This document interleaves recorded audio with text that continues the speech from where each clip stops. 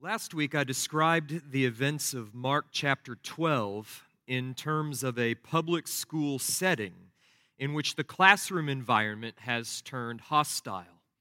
Mark 12 takes place in the temple precincts, the classroom, and records three interactions between Jesus, the teacher, and the Jews, the students.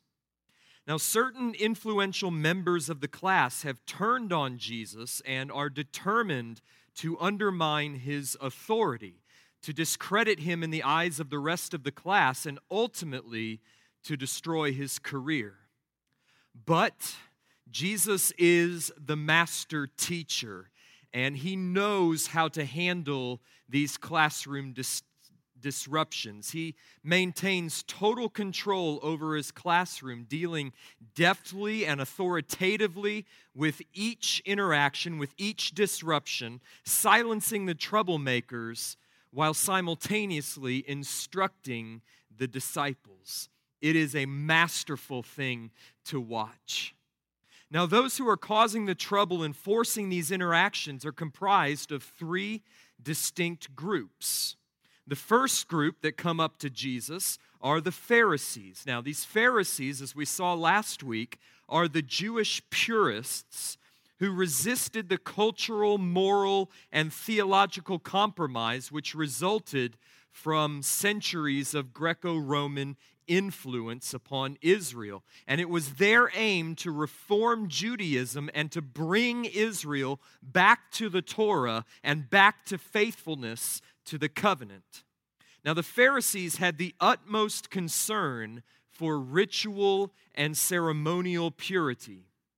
They accepted the whole of the Torah, not only the law, but also the writings and the prophets as authoritative scripture, as well as the halakha, which are called the tradition of the elders. This is centuries of rabbinic commentary on the Old Testament. They affirmed divine sovereignty, they affirmed the existence of angels and of demons, and they affirmed a future resurrection of the dead and a time of eternal reward or eternal punishment. The synagogue was their chief domain. The second group that come to Jesus in verses 18 to 27 are the Sadducees. These are the wealthy and powerful Jerusalem aristocracy who controlled the temple and the priesthood. Now, the Sadducees, unlike the Pharisees who accepted the entirety of the Torah, the entirety of the Old Testament, the Sadducees accepted only the first 5 books of Moses: Genesis, Exodus, Leviticus, Numbers, and Deuteronomy. Because of this, their doctrine was way off. They denied divine sovereignty, they denied the existence of angels and demons, and they denied a future resurrection with eternal reward and eternal punishment. This week, we're going to meet the third group that caused Jesus such trouble, and these are the scribes. The scribes were the official ordained experts in the Torah. They were highly educated, they were highly esteemed among the people, and they were entrusted with interpreting, teaching, and applying the Torah. Now, many scribes were Pharisees, and most were aligned with the Pharisees theologically, but the scribes and the Pharisees, were not one and the same group. Scribe was a profession, while Pharisee was a political or theological party. So the Pharisees reigned over the synagogues, the Sadducees controlled the temple, and the scribes ruled the scriptures. Together, these three groups controlled the religious life of Israel. In fact, 70 representatives, plus the high priest, so 71 total, from among these three groups comprised the Sanhedrin, which was the ruling body of Israel. And it was the Sanhedrin which was responsible for handing Jesus over to Pilate to be crucified. And so it was that during the week of Passover, each group sent representatives to test the teacher, to trap him in his teaching and to discredit him in the eyes of the Jewish crowd. Mark 12 records these three exchanges. First came the Pharisees, who, along with the Herodians, questioned Jesus on the issue of taxation. This is verses 13 through 17. They hoped either to get Jesus in trouble with the Jewish crowd if he affirmed Rome's right to tax Israel, or else to get Jesus in trouble with the Roman authorities if Jesus denied Rome's right to tax Israel.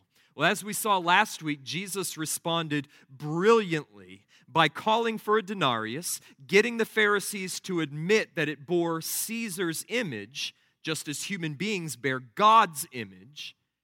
And then he said, "Render to Caesar, therefore, the things that are Caesar's, and to God the things that are God's," thereby escaping the false dilemma that the Pharisees had constructed, and in so doing establishing both the legitimacy of the state and the state's essential separation from the church.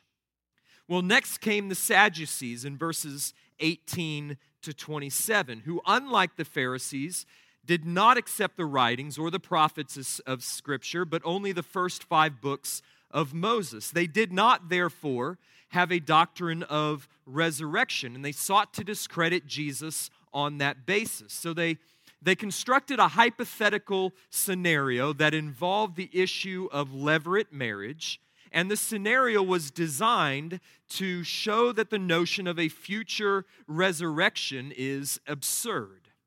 But Jesus answered them with authority. He condemned them for knowing neither the Scriptures nor the power of God, and he affirmed that there is indeed a resurrection of the dead and that it leads to an eternal state that is qualitatively different and infinitely better than the present one.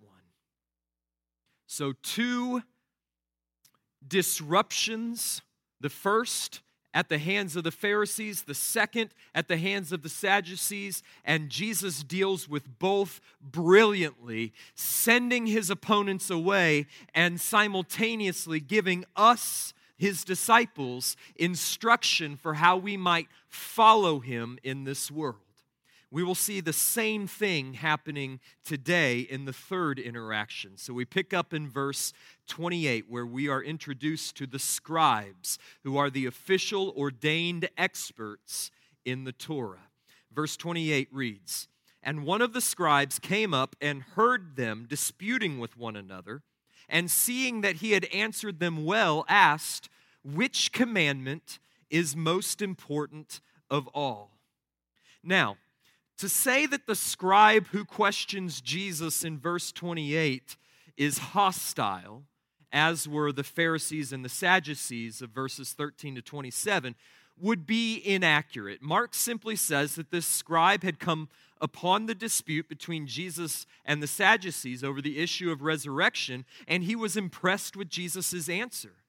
I mean, not only did Jesus affirm the scribe's own belief in a future resurrection, but he answered with a rather brilliant use of Exodus 3:6. You remember Jesus quoted from Exodus 3 to say, "I am the God of Abraham and the God of Isaac and the God of Jacob. He is not the God of the dead, but of the living." In other words, Jesus was using the scribe's own domain and affirming the scribe's own belief. And so he was impressed with this Galilean rabbi.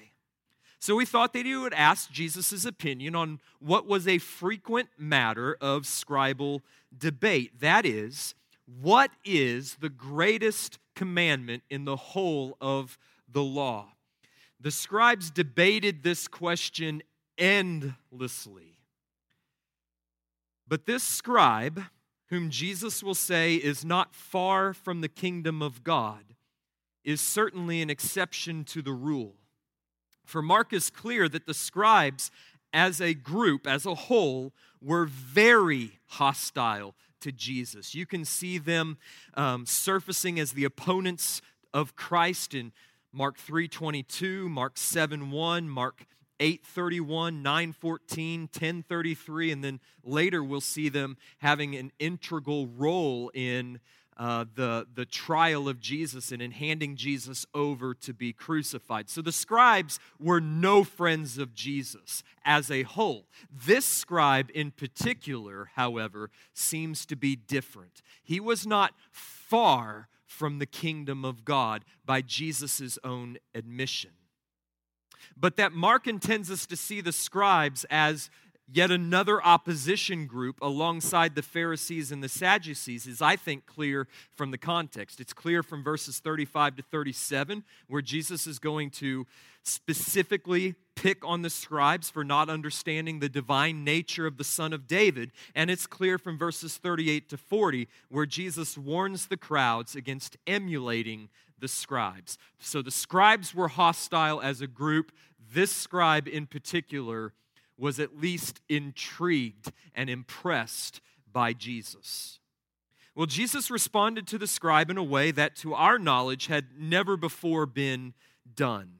He took the command to love God from Deuteronomy 6 and the command to love our neighbor in Leviticus 19, and he combined them to summarize the entire substance of the law in a way that was new and brilliant. Jesus answered, "The most important is, hear, O Israel, the Lord our God, the Lord is one.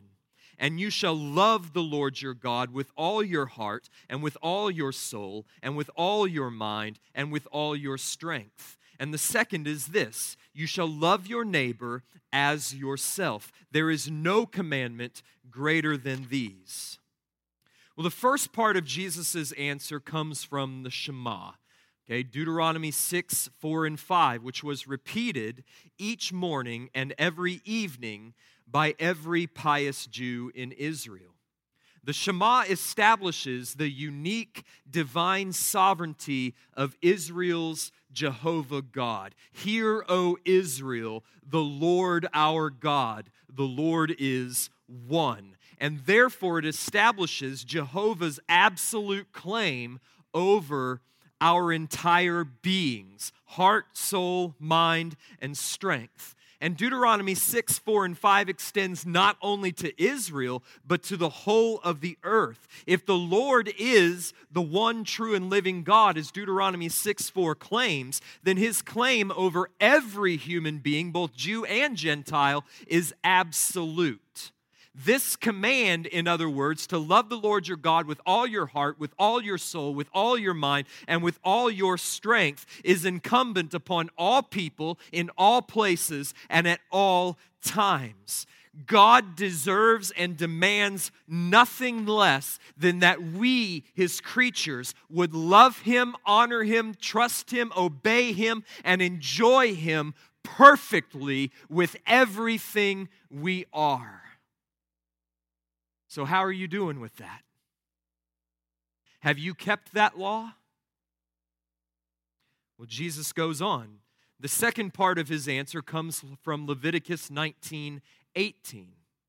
See, if Deuteronomy 6, 4, and 5 deals with our vertical relationship to God, Leviticus 19:18 deals with our horizontal relationship with other people, with our neighbors. The commandment assumes that we love ourselves, right? Nowhere does the Bible command us to love ourselves. We don't need to be commanded to love ourselves. We do that quite well enough as it is. And the commandment here to love your neighbor as you love yourself assumes that we have a healthy love for our own beings. Rather, what it does is it commands us to extend the same care and concern that we give for our own well-being to the well-beings of those around us. Together, these two commandments encompass the whole of life, our relationship to God and our relationship to man. And together, they express the totality of the 10 commandments. Commandments 1 through 4, commanding the love for God, and commandments 5 through 10, commanding the love for neighbor. In other words, Jesus' answer is brilliant. It's perfect. And the scribe agrees. He even adds to Jesus' answer in such a way that reveals that he understands what Jesus means. Verse 32, and the scribe said to him, "You are right, teacher. You have truly said that he is one and that there is no other besides him. And to love him with all the heart and with all the understanding and with all the strength, and to love one's neighbor as oneself is much more than all whole burnt offerings and sacrifices. So I want you to notice what the scribe does here. To Deuteronomy 6:4, right, the Lord is one, he adds Deuteronomy 4:35, and there is no other besides him. And to the commands to love God with our whole beings and to love our neighbor as ourselves, Deuteronomy 6:5 and Leviticus 19:18, the scribe adds another Old Testament concept that is right in keeping and in line with those first commandments, namely the idea that to love God and to obey him is better than all burnt offerings and sacrifices. That notion comes from several places in the Old Testament, from places like 1 Samuel 15:22. Has the Lord as great delight in the burnt offerings and sacrifices as in obeying the voice of the Lord? Behold, to obey is better than sacrifice, and to listen than the fat of rams. It's also found in Hosea 6:6. For I desire steadfast love and not sacrifice, the knowledge of God rather than burnt offerings. So Jesus and the scribe are on the same wavelength when it comes to the sum and substance of the law.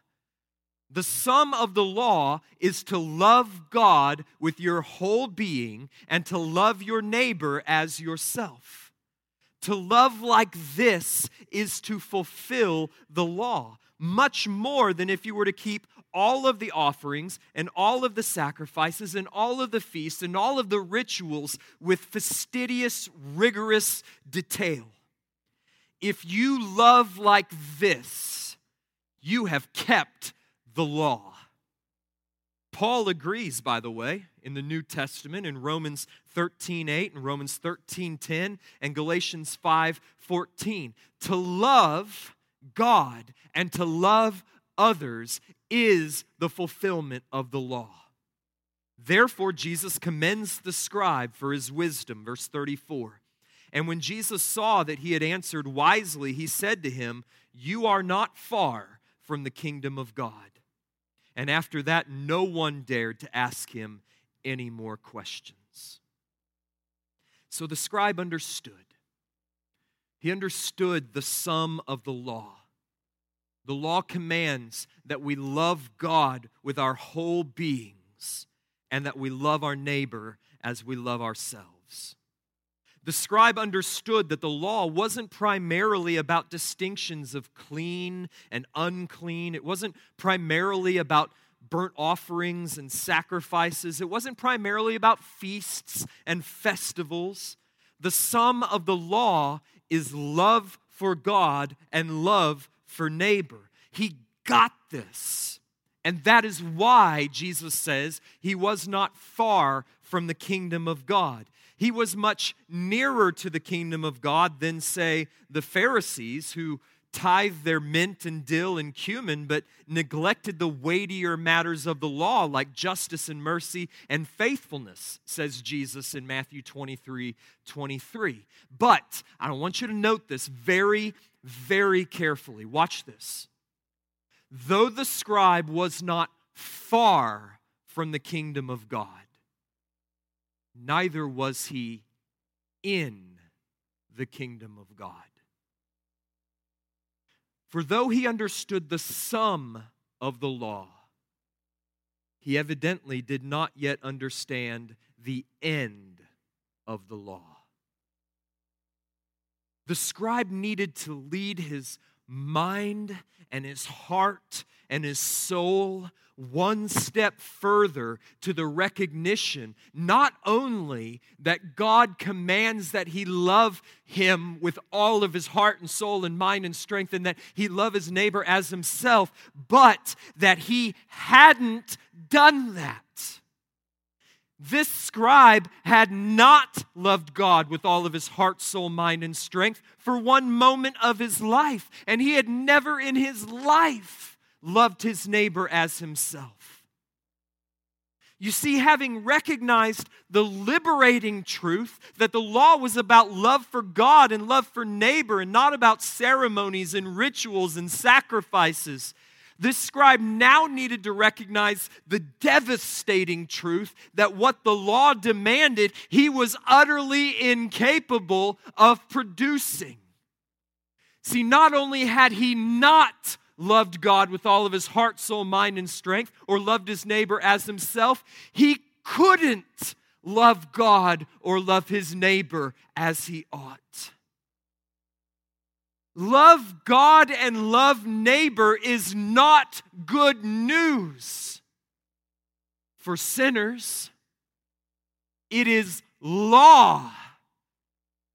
And that law will condemn us, because each and every one of us have failed to render to God what He is owed. We haven't loved God. We haven't loved others, not like the Bible commands, not with our whole beings, not with all of our heart and all of our soul and all of our mind and all of our strength. And furthermore, we can't. Sinners who are fundamentally at enmity with God, whose very natures are opposed to God's being and His righteousness and His holy presence, cannot love God.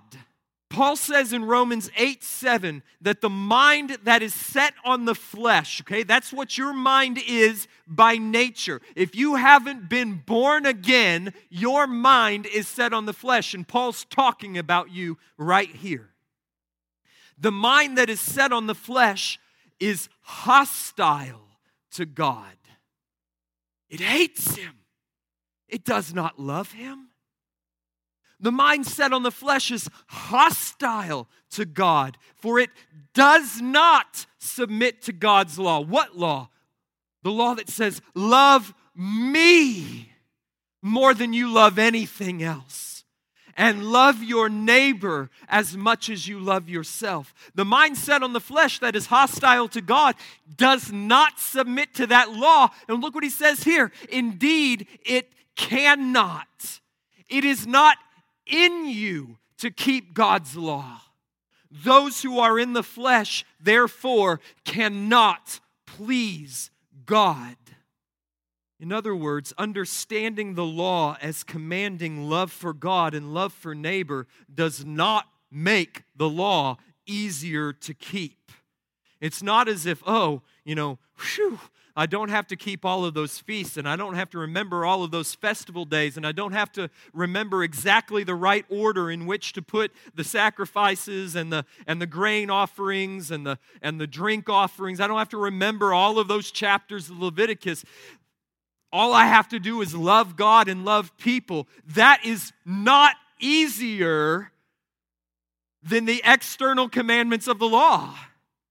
Anyone who applies enough discipline can observe the feasts at the right time, and can observe the festivals at the right time, and can offer the sacrifices at the right time. But no man, apart from rebirth and the indwelling Holy Spirit, can love God as he ought. The law, therefore, is impossible to keep apart from the working of God's Spirit in regeneration and sanctification. This scribe had understood the law, but the law had not yet had its proper effect upon his heart. He had not yet discovered the end, the goal, the telos of the law, which is the righteousness of Christ received by faith alone.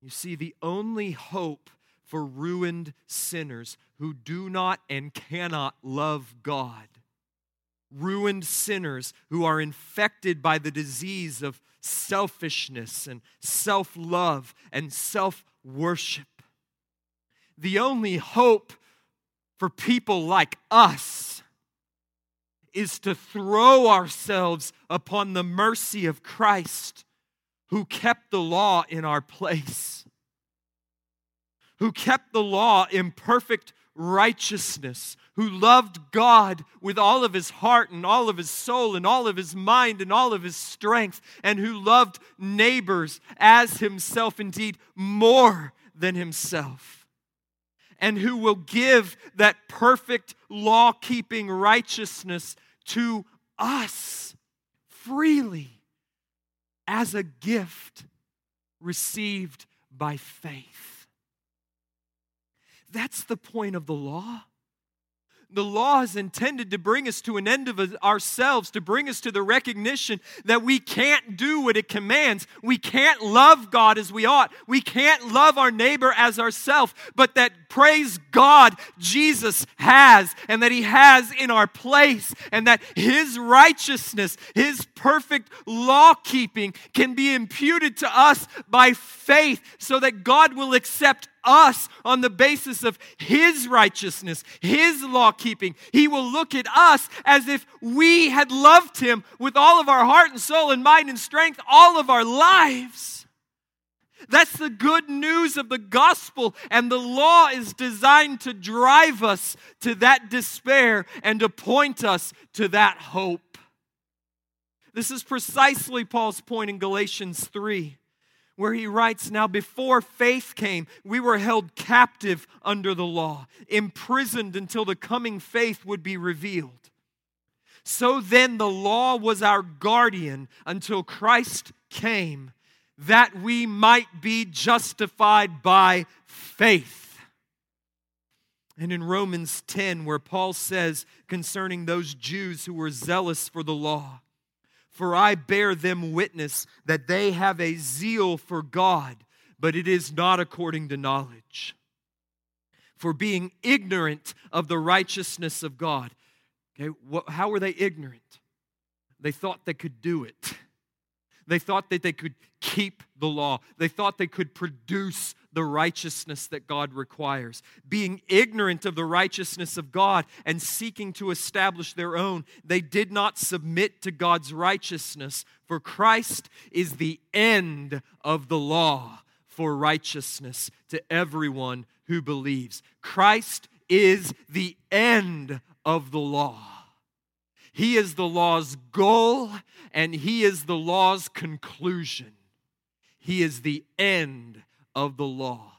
And Christ is what this scribe, who could not love God perfectly with his whole being and could not love his neighbor as himself, needed most.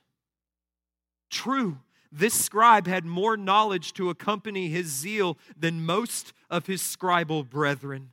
But if he wanted to enter into the kingdom rather than merely being near the kingdom, then he needed to recognize that he fell short of God's righteous requirement. And he needed to cast himself upon the mercy of God's righteous Son. And he needed to trust Christ for the righteousness which he himself lacked, the righteousness which he himself needed, the righteousness which could justify him in the sight of a holy God. Oh, beloved, let us learn from the scribe this morning. Do you understand that the law of God is not a list of external rules of conduct? It is not a list of external rituals that can be kept in the power of the unregenerate flesh. Do you understand that keeping the law is not about going to church and being moral and doing religious things? Do you understand that what the law calls forth from you is a perfect affection for God and a selfless devotion for others? If you understand these things, then good. You are like the scribe. You get it. You are not far from the kingdom. But if this morning you would enter into the kingdom, then you must let that knowledge of God's law break you. You must let it shatter your confidence in your own ability. You must let it drive you to Christ, who is the law's end and goal. And you must be justified by faith in the free righteousness of Jesus Christ imputed to you. And then the most amazing thing happens. Then the Spirit of Christ, in accordance with the wonderful new covenant promise, will indwell your heart, and you will find within your heart rising up new affections for God and neighbor that you've never felt before. And you will begin to keep the law, not perfectly, but purposefully and progressively for the very first time in your life. So come to Jesus this morning. Let the true knowledge of the law and its absolute demands upon your affections drive you to Christ. You can't keep it, not in your own strength. So come to Jesus. Come for His mercy, come for His righteousness, and come for His kingdom. According to Jesus, this scribe was closer to the kingdom than most of his order, having a right understanding of the sum of the law. But there was an essential piece of knowledge that he lacked, as did the rest of the scribes. He could not have come to Christ as the end of the law because he as yet did not conceive of the coming Messiah primarily as a law keeper, as a representative, as a divine mediator between God and man, as a Savior who is capable of saving him from the law's demands. This is Jesus' point in verses 35 to 37, where Jesus, having been on the defensive now, goes on the offensive against the scribes and against their deficient messianic theology. Verse 35.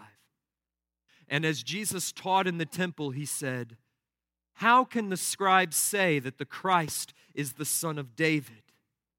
David himself in the Holy Spirit declared, 'The Lord said to my Lord, sit at my right hand until I put your enemies under your feet.' David himself calls him Lord. So how is he his son?" And the great throng heard him gladly. You know, throughout Jesus' ministry, he was very leery of messianic labels, because he didn't want to be associated with a deficient view of what the coming Messiah would be and what he would do. But now, just days before his crucifixion and his resurrection, Jesus attacks their deficient messianic theology head on. You see, the prevailing messianic theology of the day conceived of the coming Messiah as a son of David, a powerful, though entirely human, descendant of David who, like David, would destroy Israel's enemies and establish Israel's kingdom.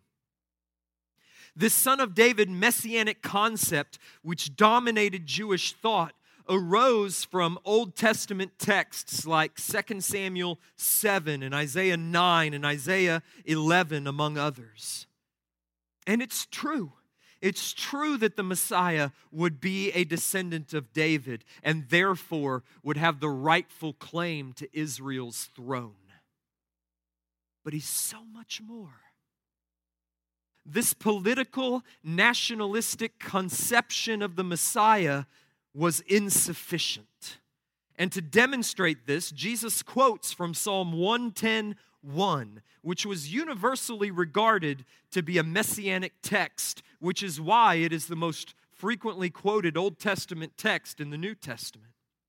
In Psalm 110:1, David, prophesying by the Holy Spirit, says that the Lord, Yahweh, said to David's Lord, Adonai, "Sit at my right hand until I put your enemies under your feet." So evidently, this coming Messiah of whom David speaks, who will come from David's own line, is also David's Lord. and will be seated at God's right hand.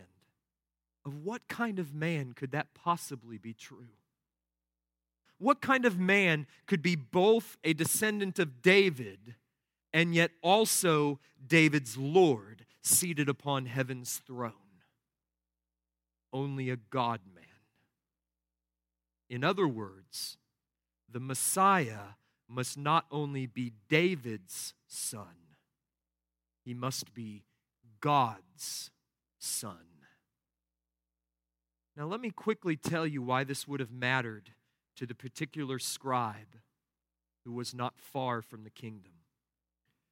If he understood the law correctly, that it required a perfect love for God and a selfless love for neighbor, and if that law had its intended effect upon his heart, that is, to bring him to an end of himself as he realized that he was a lawbreaker who could not fulfill the law's righteous demands, then he would have realized that he needed a very particular kind of Savior who could rescue him from the law's judgment and bring him into the everlasting kingdom of righteousness.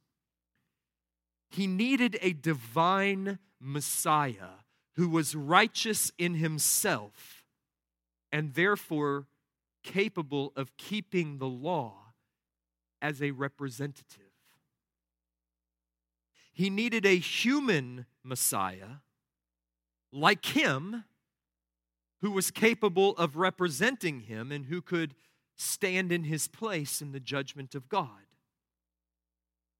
He needed a Messiah whose mission was to bring salvation from sin and eternal life, because his greatest problem was not that the Romans were in control of Jerusalem. His greatest problem was that he was a sinner under the judgment of God who lacked the righteousness that God required and therefore was under the sentence of the law's curse.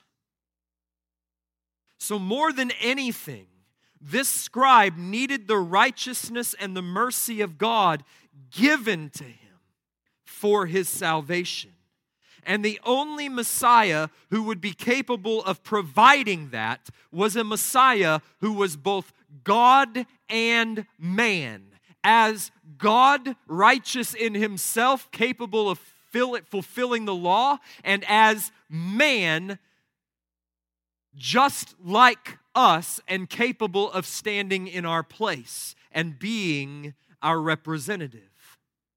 If the law had its intended effect upon this scribe, then he would know that he didn't need the kind of Messiah that the scribes imagined. He needed the Messiah of Jeremiah 23. Where Jeremiah prophesies, "Behold, days are coming, declares the Lord, when I will raise up for David a righteous branch, and he shall reign as king and deal wisely, and shall execute judgment and righteousness in the land. In his days, Judah will be saved, and Israel will dwell securely. And this is the name by which he will be called," watch this, "the Lord is our righteousness." Where does our righteousness come from? It's in the Lord. David's branch, David's son, God's son. The scribe's conception of the Messiah and his mission was too low. It's too earthbound. He is not a merely human Messiah intent on establishing a merely earthly kingdom. He is a divine human Messiah, establishing a kingdom that is not of this world, an everlasting kingdom encompassing all of heaven and earth. He is David's son, and he is David's Lord, and he will sit upon his glorious throne at the right hand of God, and he is therefore capable of saving and justifying all who call upon him. That's the kind of Messiah the scribe needed. And that's the kind of Messiah that we need. Throughout Mark 12, reaching even back to Mark 11:27, Jesus has been sparring with the religious leaders of Israel, the chief priests, the scribes, the elders, the Pharisees, the Sadducees. He won every argument. He silenced all his opponents, such that no one dared ask him any more questions. Verse 34. Well, watching and listening to all of these interactions were the class. The great throng of Jews in the temple, says verse 37, as well as Jesus' own disciples. And it is for their benefit, for our benefit, that Jesus says what he does next. And I believe Mark's purpose in putting these last two sections together is to show us once again the difference between the false religion of the scribes and the rest of the leaders of the Jews, and the true faith of a poor, penniless widow. Verse 38. And in his teaching, he said, beware of the scribes who like to walk around in long robes and like greetings in the marketplaces and have the best seats in the synagogues and the places of honor at feasts, who devour widows' houses and for a pretense make long prayers. They will receive the greater condemnation. I find three truths in Jesus' words regarding false religion. Truth number one, false religion lives for the praise of men. You can tell whether your religion is true or false by whose opinion matters most to you. Jesus lists 5 ways in which the scribes' love of the praise of men was revealed. Number 1, they loved wearing long white robes with tassels which distinguished them from the rest of the common people in their colored garments. Number 2, they loved the deferential treatment they received in public when people would rise to their feet and greet them with honorific titles like rabbi or father or master. Number 3, they loved sitting in the front of the synagogue with their backs to the chest that contained the scriptures and their faces to the congregation as if they were the guardians of the Torah.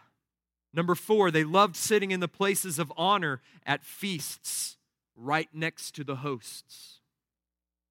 And number 5, they made long, pretentious prayers so that all could hear just exactly how holy and how righteous and how devout they were. But their religion was all external. It was all for show, and it was all to receive the praise of men. And as Jesus said in Matthew chapter 6, that was all the praise they would ever receive. Second truth, false religion lives for money. This is what is meant by devouring widows' houses. You see, scribes didn't receive a salary per se. They lived off the generosity of the faithful. It was considered an act of piety in Israel to give to the financial support of a scribe.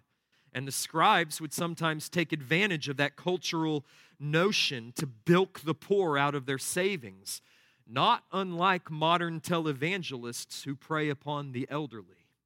See, false religion and greed often go hand in hand. If you just follow the trail of money, eventually it will lead to a false teacher. Third, false religion, is especially damning. Jesus says they will receive greater condemnation.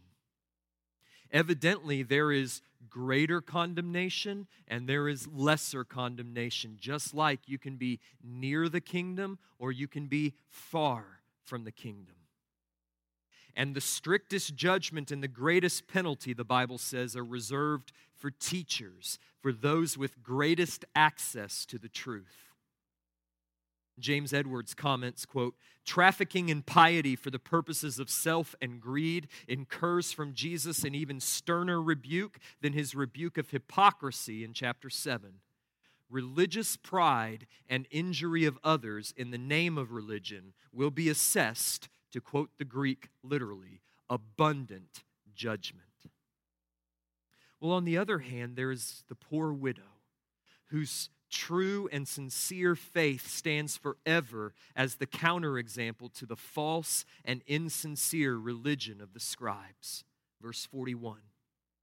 And he sat down opposite the treasury, and he watched the people putting money into the offering box. and many rich people put in large sums. But a poor widow came and put in 2 small copper coins, which make a penny. And he called his disciples to him and said to them, "Truly I say to you, this poor widow has put in more than all those who are contributing to the offering box. For they all contributed out of their abundance, but she, out of her poverty, has put in everything she had, all she had to live on." The temple treasury was located in the court of the women, and it contained 13 trumpet-shaped, shofar-shaped receptacles in which worshipers could make various kinds of contributions to designated offerings. Well, being the week of Passover, the temple was packed with pilgrims and worshipers, and the treasury bins were undoubtedly just ringing with coins. Well, Jesus sat down in an inconspicuous place opposite the treasury, and he just watched all of the bustle and all of the activity and all of the show. Many wealthy people put in large sums, but there was a poor widow who caught his attention. She put in only 2 small copper coins. The Greek word is lepta, which accounts for 1/64 of a denarius, which was equivalent to a day's wage. I mean, we're talking about $1 or 2 in today's economy. This shows you how poor this woman was, because Jesus says that's all she had. That's everything she had to live on.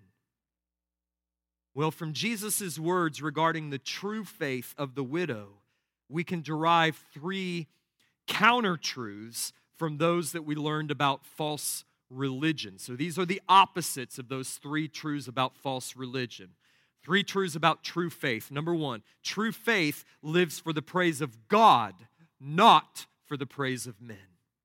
See, in contrast to the ostentatious piety of the scribes, which was performed for the benefit of everyone's observation, the only person who took note of this poor widow and what she gave was the Lord. And yet, his opinion and his commendation were all that mattered. This is a hallmark of true faith. It doesn't care about the praise of men. It has been set free from that slavery, and it lives for the praise of God. Second, true faith is displayed in generosity.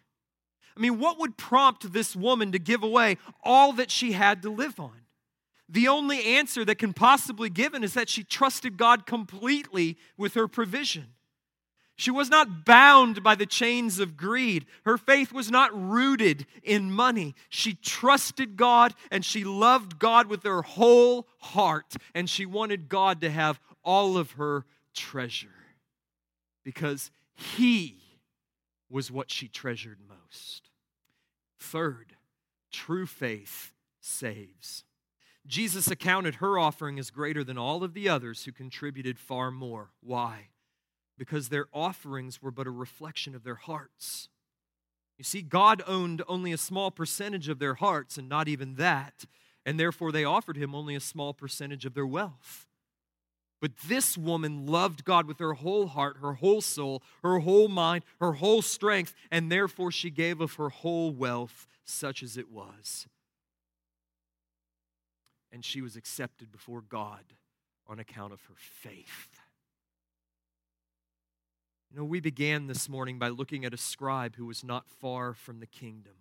He understood that the sum of the law was love. Love for God, love for neighbor. Not external morality or external rituals. But he had not yet arrived at the end of the law, which is Christ. The realization had not yet dawned upon his heart that he was incapable of giving to God what the law demanded: supreme affection for God and selfless love for neighbor. Therefore, he had not yet been driven by the law to Christ in order that he might be justified by faith in the words of Galatians 3:24. If this scribe wished to be in the kingdom and not merely near the kingdom, then he would need to admit his sin and his helplessness and his insufficiency, and he would need to cast himself upon the mercy of the Son of God and Son of David, who was sent to fulfill the law in his place and to give him a righteousness by which he would be accepted in the everlasting kingdom. That's what the poor widow had done with her true faith, and the Holy Spirit within her had so transformed her that she gladly and joyfully and faithfully gave to God all that she had. She was not just near the kingdom, she was in the kingdom. Now, where are you? Where are you in relation to the kingdom? I beg of you this morning, don't be like the scribe. Don't be content to be near the kingdom, still imagining that you can love God with all of your heart, soul, mind, and strength, and that you can love your neighbor as yourself in the power of your own flesh. The call of this text to you this morning is to cast yourself upon the mercy of Christ. Recognize that you haven't kept the law for one moment of your life, neither are you even able to do so. But there is one who has kept the law perfectly in your place.